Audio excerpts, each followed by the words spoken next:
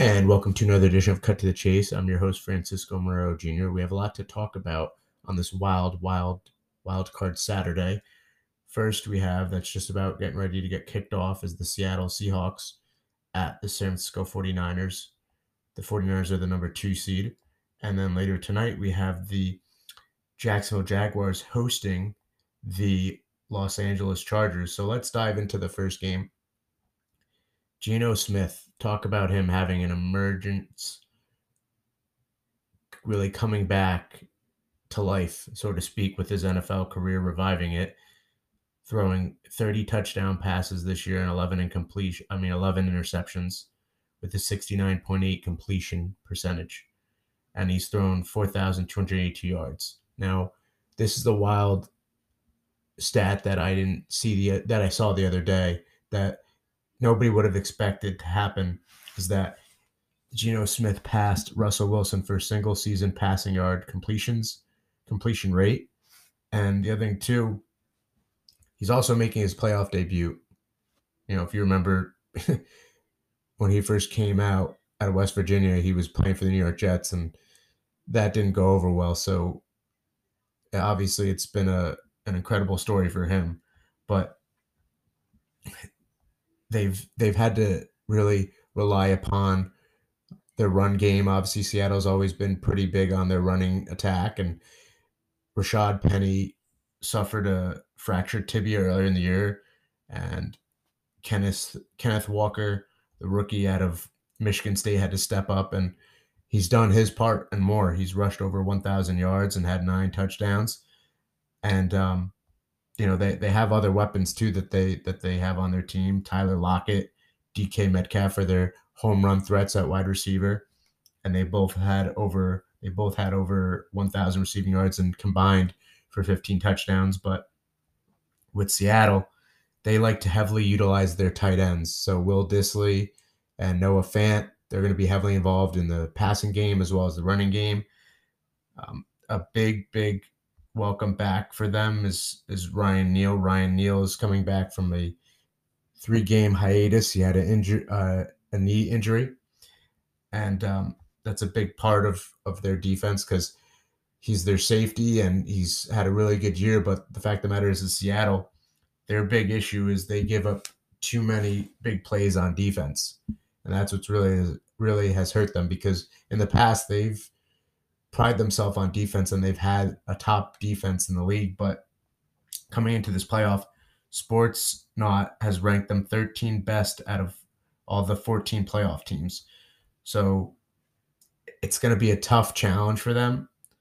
But they have playmakers on defense. They have Quandre Diggs, who's a solid player, and they have linebacker Jordan Brooks, who leads the team in tackles with 161.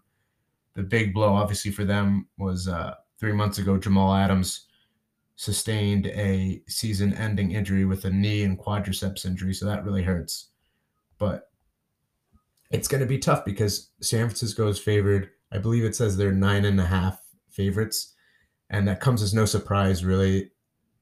They have just a phenomenal defense with Nick Bosa, who leads the team in sacks with 18.5 sacks on the year. Fred Warner's a solid linebacker, as well as fellow linebacker Dre Greenlaw, and Tyshawn Gibson is their safety, who leads the team in interceptions.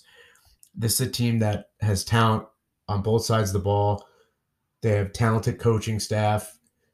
Kyle Shanahan's done a really good job, with his offense, and really a lot of people thought San Francisco was going to be doomed, after Trey Lance gets hurt earlier this year, and then Jimmy Garoppolo comes in, and Garoppolo ends up getting hurt and has an ankle injury, and really nobody knew what to expect.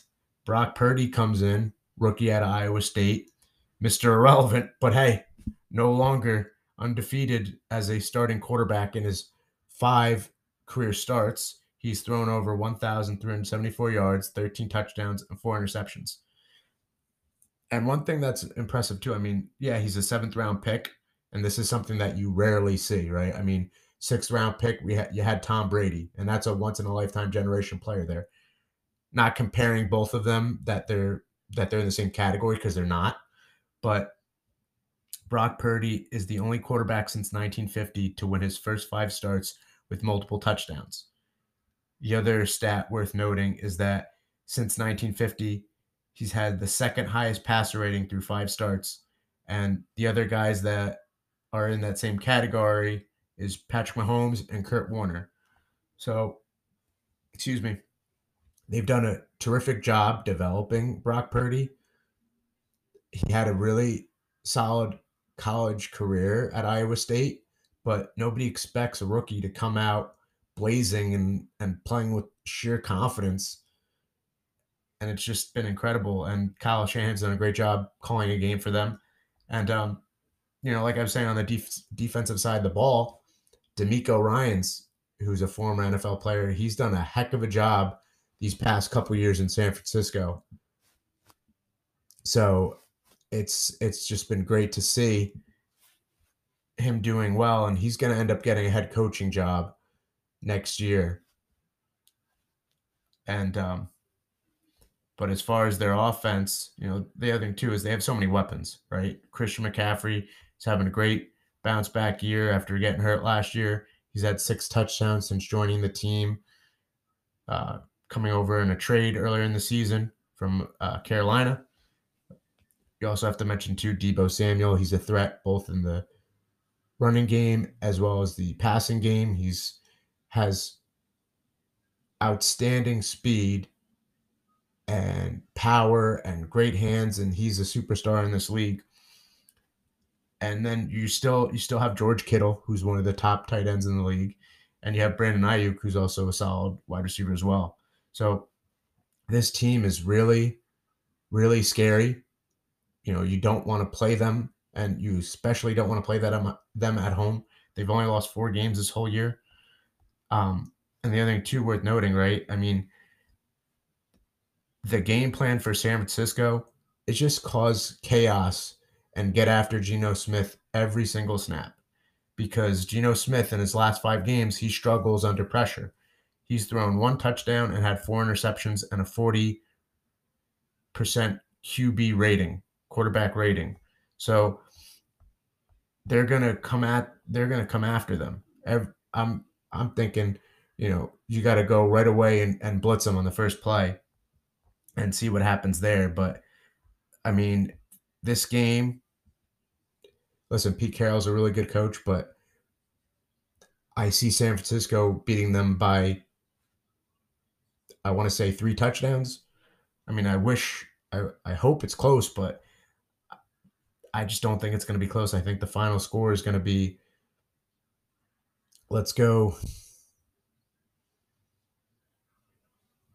I'd go 34 to 10. I think the final score is going to be. I mean, even with Kenneth Walker, right? I mean, he hasn't played that well in his last couple games, and their backup running back DJ Dallas, he's questionable to play. He has an ankle and quadriceps injury, and then for San Francisco, I mean, the cornerback Ambry Thomas, he's been ruled out. He has an ankle injury, but it's always the next man up mentality. So it'll be nice to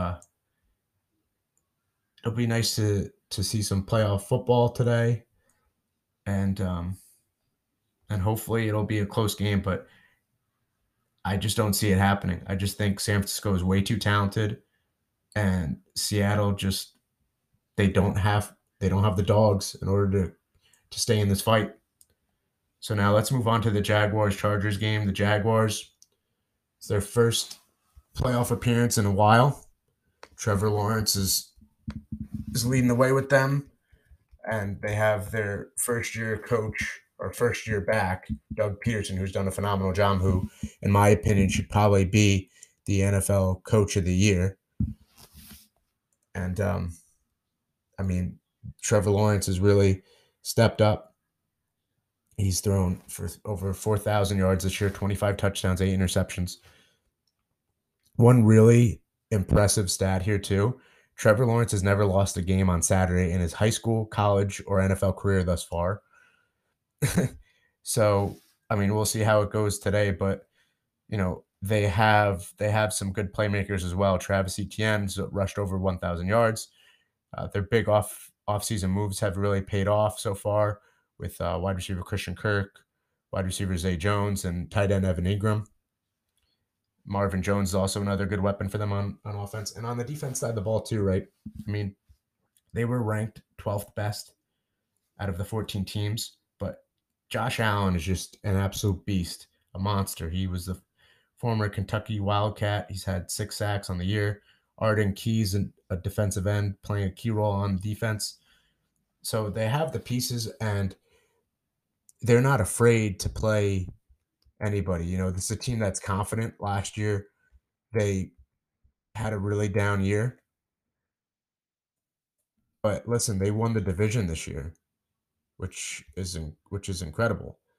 So, but here's the other thing too, like the last time the Jaguars made the playoffs too was back in 2017 when they had Blake Bortles as quarterback. Now, let's dive into on the Chargers side of the ball. Justin Herbert's become a rising star in this league. He can beat you just like Trevor Lawrence. They both can beat you with their legs or with their arm. He's got Keenan Allen, who's an exceptional player. Joshua Palmer's really stepped up. A wide receiver really came out of nowhere. Gerald Everett. Those are the popular targets for Herbert. Everett's their top tight end. He's a big body guy. And but here's the other two. Brandon Staley really, really made a foolish decision in that Week 18 matchup against the Broncos. He let Mike Williams play, and what ends up happening? Mike Williams ends up sustaining a back injury, and now he's out for the year. So that really cripples their offense. One less key weapon in their lineup. But on the defense side of the ball, they have a lot of playmakers. Drew Quantrill, he's a linebacker. He has 5 sacks. Darwin James, 4 sacks. Joey Bosa. He's had a down year, but he's a phenomenal playmaker on the defense side of the ball. And how could you forget Khalil Mack? I mean, this defense is really strong and solid, but I mean, it all depends on protecting that quarterback, right? The O-line. So what's going to be a tough pill to swallow if he can't go, Brandon Schwarf, who's a Pro Bowl offensive lineman for the Jaguars, he's listed as questionable with an abdomen injury. So you're hoping that hopefully that he can play tonight, because in order for you to give yourself a chance to win, Trevor Lawrence needs to have time to throw the ball. And the Chargers are 7th best ranked defense in the playoffs right now. However, I think this game can be close. I don't think it's going to be as high scoring at all. I think that both defenses will hold each other in check for a little bit. But I really think that Jacksonville can pull this game out, especially playing at home, having that home field advantage. I think Trevor Lawrence will probably run for a touchdown or two. Travis Etienne will have a nice game.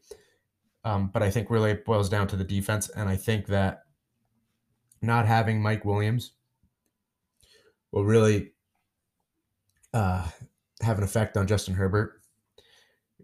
Besides Keenan Allen, that's his second top target there, and I just think that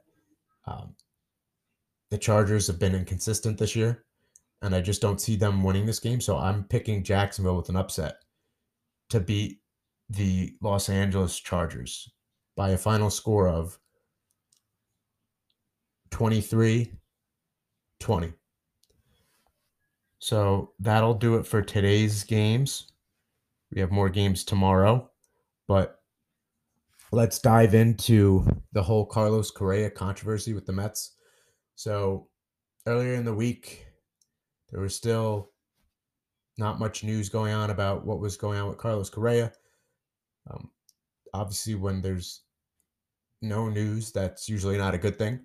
and turned out that it was not a good thing as Carlos Correa failed his physical. It turns out that the Mets used the same doctor as the San Francisco Giants, and Carlos Correa ends up signing a 6-year, $200 million, 200 million guaranteed money with the Minnesota Twins, who he has a lot of familiarity with as he played with Minnesota last year. So if you're Steve Cohen, obviously, you got to be upset a little bit because this was a playmaker, and you were going to shift him over as your third baseman, and he has a lot of pop and he's extremely athletic. However, I get it. It probably concerned him a little bit because Carlos Correa came out and said that towards the end of the year he felt that injured ankle, which they put a metal piece in his ankle. He felt it numb and tingle a little bit. So that obviously is some cause for concern. I mean, he is 28 years old, but given the length that the Mets gave him, it was probably something that they'll look in the future and be thankful that they end up not signing him.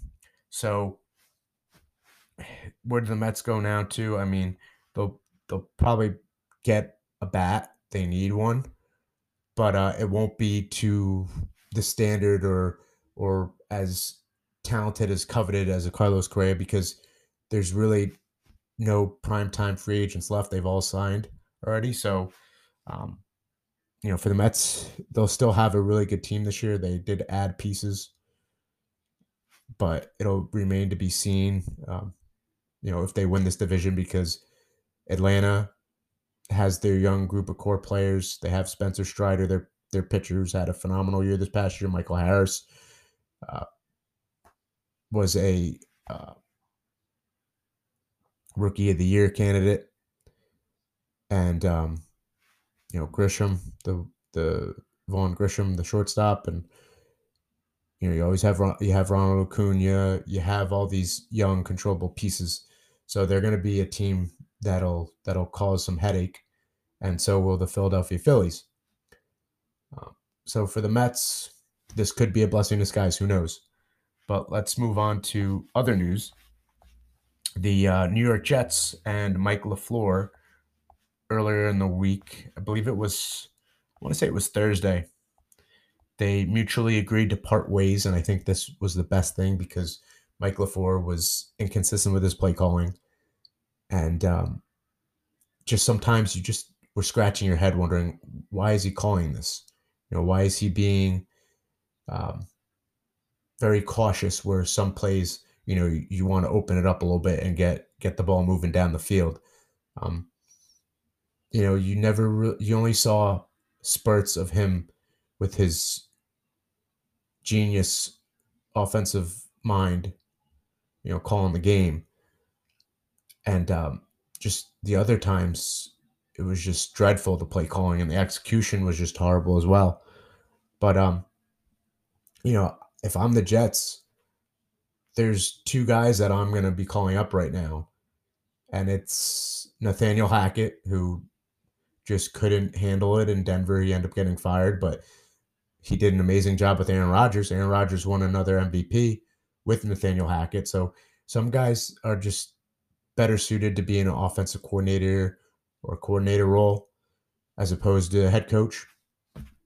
So I think you either give him a call or, hey, I would even call Cliff Kingsbury. Cliff Kingsbury, a genius. He did an outstanding job in college as far as offense for Texas Tech. And unfortunately, things just didn't work out as he had planned in Arizona. But I would take a bet on him. He makes it exciting to play on offense, and watching is very interesting as well. But the other thing too is you have to make sure that guys are comfortable, that the chemistry is there, and you also have to kind of figure out who the quarterback's going to be for the Jets because they do need a veteran quarterback. Zach Wilson's not the answer, as we've talked about before, and everybody knows. But the other name that's being called upon too is they want Gary Kubiak and his son, um, Clint, to work together. Now Gary Kubiak's in his early 60s and he might not want to be coaching, but if there was an article saying that if you can convince to get his son on board, then maybe Gary Kubiak will come aboard, and he's a good offensive mind as well. He did a good job, and the Jets need to find a right fit because they're in a winning mode now. The window of opportunity to win gets slimmer and slimmer every year, and it's not open that long for some teams. For other teams, it's a one and done shot. For other teams, it could be multiple years depending on how they draft. But let's move on to our winners and losers of the week. So our winner of the week is going to be the New Jersey Devils. They have won 3 straight games. Last night they won in convincing fashion. They won 6-2 against the Anaheim Ducks. They scored 3 goals in the first period, and Jack Hughes scored a goal, and he's had a phenomenal year thus far. Jack Hughes has scored 20, I think 26 goals, is it? He has 28 goals and 24 assists, which culminates into 52 points and 42 games played. Him, Nico Heischer's done a really good job. The goaltending's been well, and they play again tonight. They continue their West Coast trip as they play the LA Kings tonight at 10:30. So that's my winner of the week.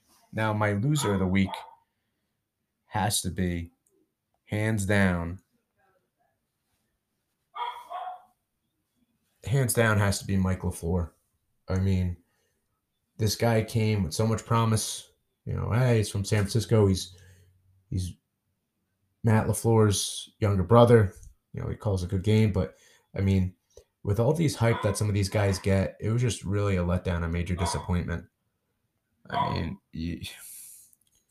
you're hoping that this guy could have turned around because it's for a fan base that has suffered so long. So, hopefully the Jets get it right and it works out well for them. But this should be an exciting weekend for football. We have more games tomorrow, and we'll break down more games tomorrow. So until then, take care and have a good one.